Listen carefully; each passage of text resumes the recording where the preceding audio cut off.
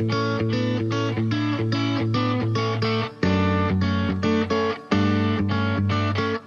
to CBO Speaks, the official podcast of the National Association of College and University Business Officers. I'm President and CEO John Walda, and I'd like to thank you for tuning in today. Our mission with this podcast is to have chief business officers reflect on their careers and offer personal examples of how they have navigated difficult situations and learn from their experiences as a CBO. You can find resources for today's episode, as well as a wide variety of research and tools at nacubo.org. Hello, everyone, and welcome to CBO Speaks. Thanks so much for tuning in today. It is a pleasure to be here with you. My name is Megan Strand, your host, and I am very honored to be joined today by Betty Roberts, Vice President for Finance and Administration at the College of New Rochelle. Welcome, Betty. Well, thank you for giving me this opportunity. Appreciate it. Your current role is a new one. You've been with the college. It'll be a year in August of 2015, so not even a year. Can you talk about the story of how you landed where you are today? It's very interesting. I had spent some time as a chief operating officer at a historically black college in Mississippi. And the fit wasn't what I thought it should be. And so I decided I would transition and began looking at a number of institutions that I wanted to engage with. This one came high up on the radar in terms of its diversity, its location being East Coast, which brings me back home. And interviewed with the president, found her energy contagious, a good match, and decided this is where I wanted to be. And so that was after a number of interviews with a variety of institutions. So I packed up, moved here a year ago, the first week in August. So I'm just delighted to be here because it is a good fit. So the College of New Rochelle, am I correct in thinking that it is all women on the undergraduate level? You are correct. I think that's what made it so interesting and exciting for me to engage with. I had made a decision early, or mid-career, I should say, that I really wanted to have a flavor of a variety of institutions to work through my career with.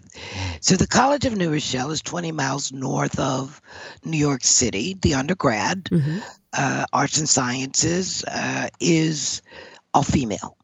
But we also have a graduate program that is co-ed, as well as a school of nursing on this main campus. I think part of the excitement was they have adult education, or what we call the School of New Resources. So we have I'm counting maybe it's 5 campuses strategically located throughout the New York region, directed toward adult learners. Harlem, Bronx, Co-op City, what we call DC 37, which is an educational facility for union-oriented or union employees, service employees for the New York area. And we have one, I guess we call it Co-op City. So I don't know if I named them all, but it's the beauty of this institution because it is so spread out and so diverse. That's quite a wide variety of constituents that you're working with. How does that change your role or present you with new opportunities or challenges? I don't know that it changes the role because as a chief business officer, you still have to deliver services regardless of the constituent base. Right. So it doesn't really change the role, but it certainly requires that I be more visible in terms of ensuring services and administrative functions are moving smoothly across all those sectors.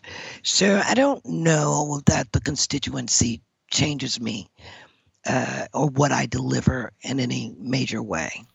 Anything that's surprised you about this transition? Again, you've been there just under a year. I'm sure there are plenty of things that will be that will be still part of the transition for years to come. But anything that surprised you transitioning from one university system to the next? I don't believe I'm still, readjusting, but I think it's because, culturally for me, I'm home. So there hasn't been any real readjustment. I think the issues have been this kind of the same across the board, regardless of whether I was at a major research or private or an HBCU. I think this is my first private. And so if I would say things I weren't expecting is truly, we continue to say revenues are generated by enrollment, by fundraising. The emphasis on that is so great, much more so than having been at state-oriented institutions. So I won't say that's surprising as much as an awakening to how important that becomes as a revenue stream. Perhaps you could take us back to your earliest professional days. Did you always know that higher education was calling your name professionally? That's interesting because, I certainly have, I will say, I'm referred to as a seasoned leader. And I put that word in quotes because every time someone says it, I go, okay, they're trying to say I'm old. Never. But when I started out, education really was either education or nursing was where women were traditionally going career-wise. And so I really started out in the public school sector. It was not until, I was offered a position at the University of Missouri early in my career that I began to see that it really was my calling to work with young adults or adults, if you will. And I started out in the admissions area, from there student affairs, but I then began to see the back end of higher education, or what I consider the back end, or what I would liken to a corporate kind of sector. Running the business operations, the engine that makes faculty able to do what they do, students able to be in an environment that's conducive to learning. So I think once I got that bug early in my career, it just was such a wonderful, direction for me. And I've kind of stayed in it over 30 years. So was it my initial thought? No, it didn't. But I'm glad I discovered this because, as I said, it's been over 30 years and I moved out of the public school sector to this world. Talk a little bit about what it was like to be, or what it is like to be a woman in this university setting. It sounds like you were really one of the first women to be taking on one of these roles. Can you talk a little bit about that? I think starting out, it was very difficult, because, being on the business side of higher education, I didn't find many women to engage with regards to services, etc. So, for example, building a building, the contractors, the construction people, the architects, everyone was, it was a male-dominated world. Even dealing with corporations in terms of contracts, et cetera, is very, male-dominated. And so it really, called for a strength of being able to take every challenge head on, questioning my capability as a woman. And so it just really made me do more homework in terms of, how do I stay strong and knowledgeable in the arenas that were not necessarily open to women. So it was extremely challenging starting out because I didn't have a lot of mentors or peers I could engage with.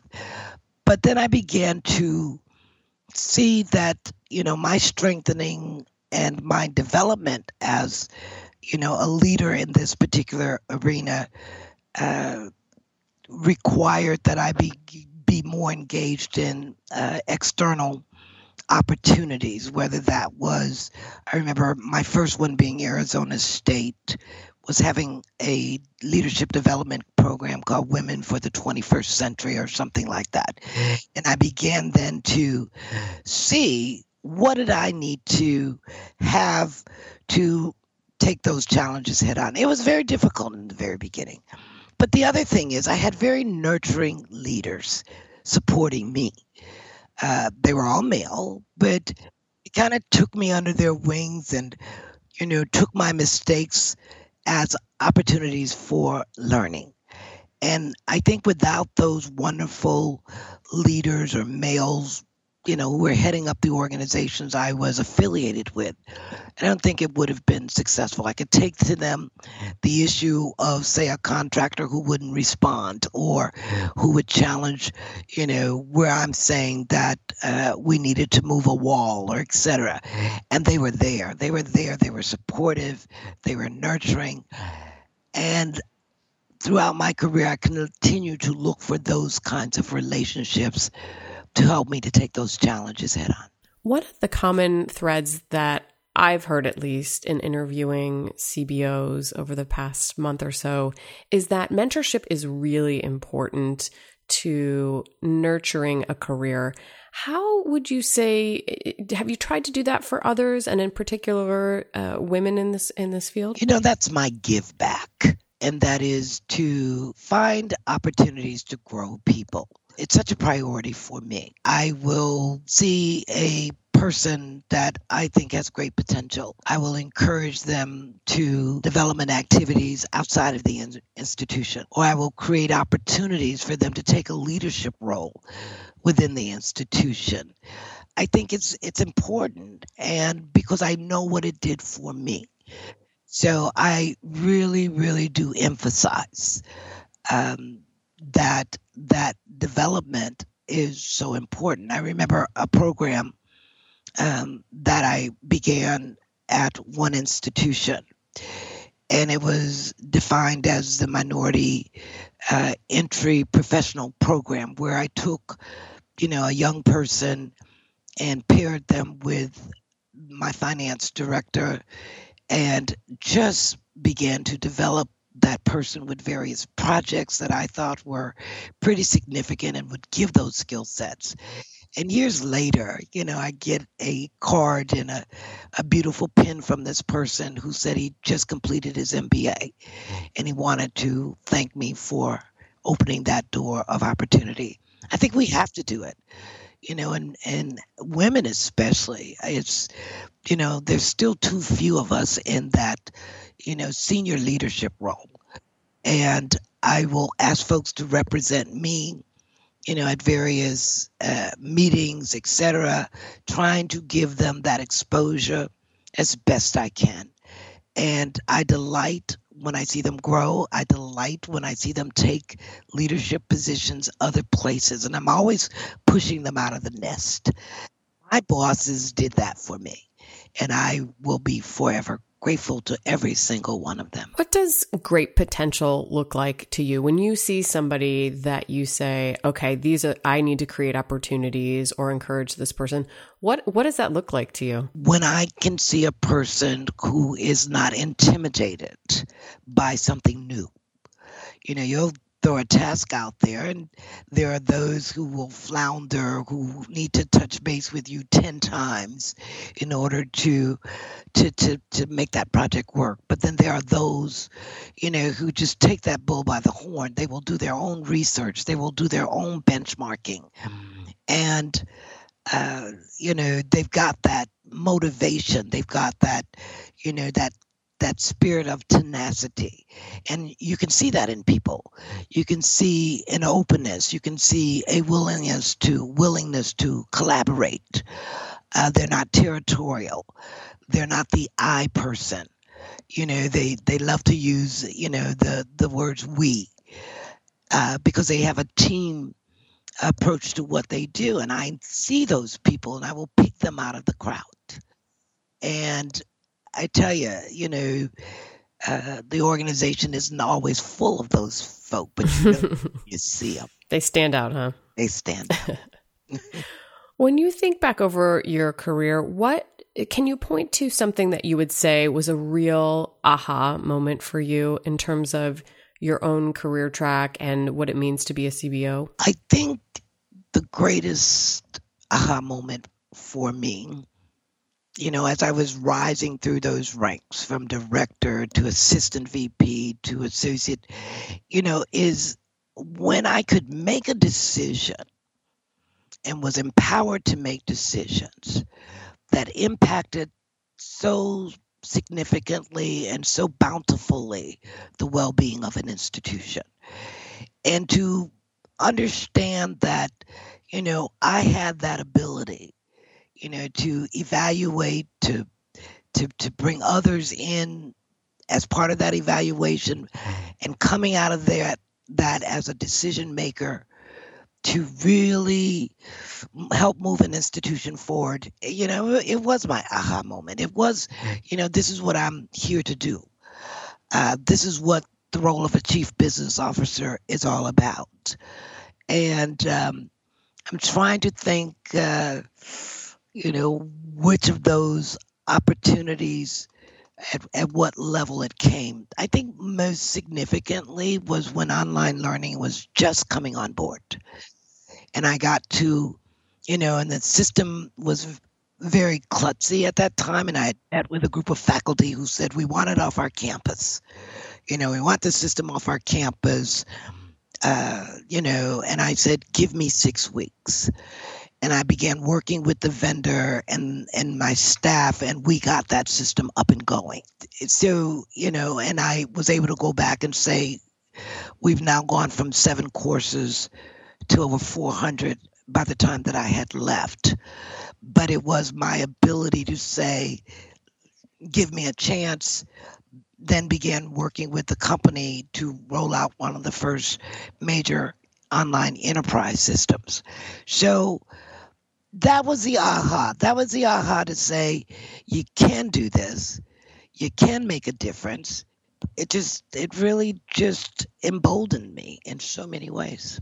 What would you say is the biggest challenge facing all CBOs today? I think it is the same over, and it is being able to evaluate your systems in terms of their efficiencies, in terms of the value add to the institution. And you do that because we know we are constrained by revenues. We see that, or I see that, as the greatest challenge. And so it means for me, in terms of what I'm doing, is that I'm truly evaluating. I'm new, so I'm evaluating every contract this institution has in play to determine we're getting the best value. Resource constraints are throttling us in so many ways. I think that's foremost. I think ensuring that our systems, in terms of what we deliver, whether that's food services, whether that's bookstores, whether that's any of the auxiliaries, transportation services, are user-friendly. It's really interesting. Years ago, I sat on something called a student friendliness committee, and I thought, oh, well, how weird. We aren't friendly. But it was because students would get involved in vicious phone trees.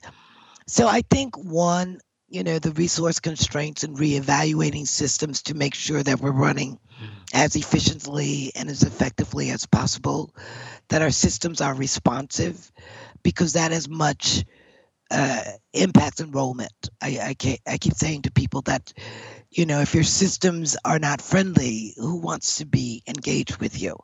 So that, I think the other challenge that, I see is we have to be more community oriented. And I'm not just talking about the community, that, surrounds us, meaning the campus, but the external aspect of that. Because more and more I'm finding economic development is not just for your institution, but it's your institution in collaboration with community organizations. So the push to do all you've got to do plus be external. There's probably a myriad of those. The governmental regulations, compliance is becoming more and more time consuming.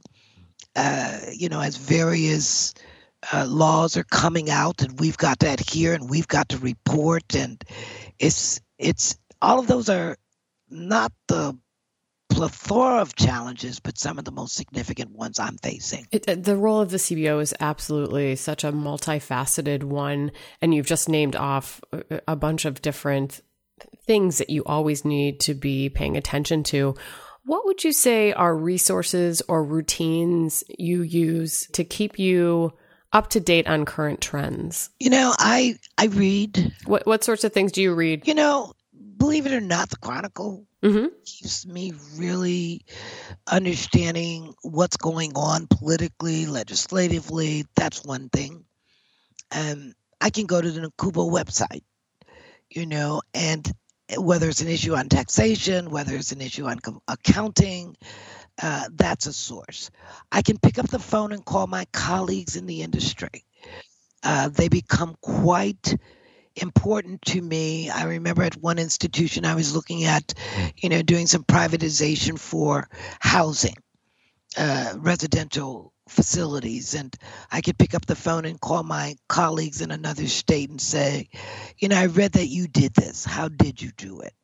See, that becomes important. I, go to conferences. I still do. Because sharing of information in terms of how you do what you do, can I replicate that? How do I replicate that?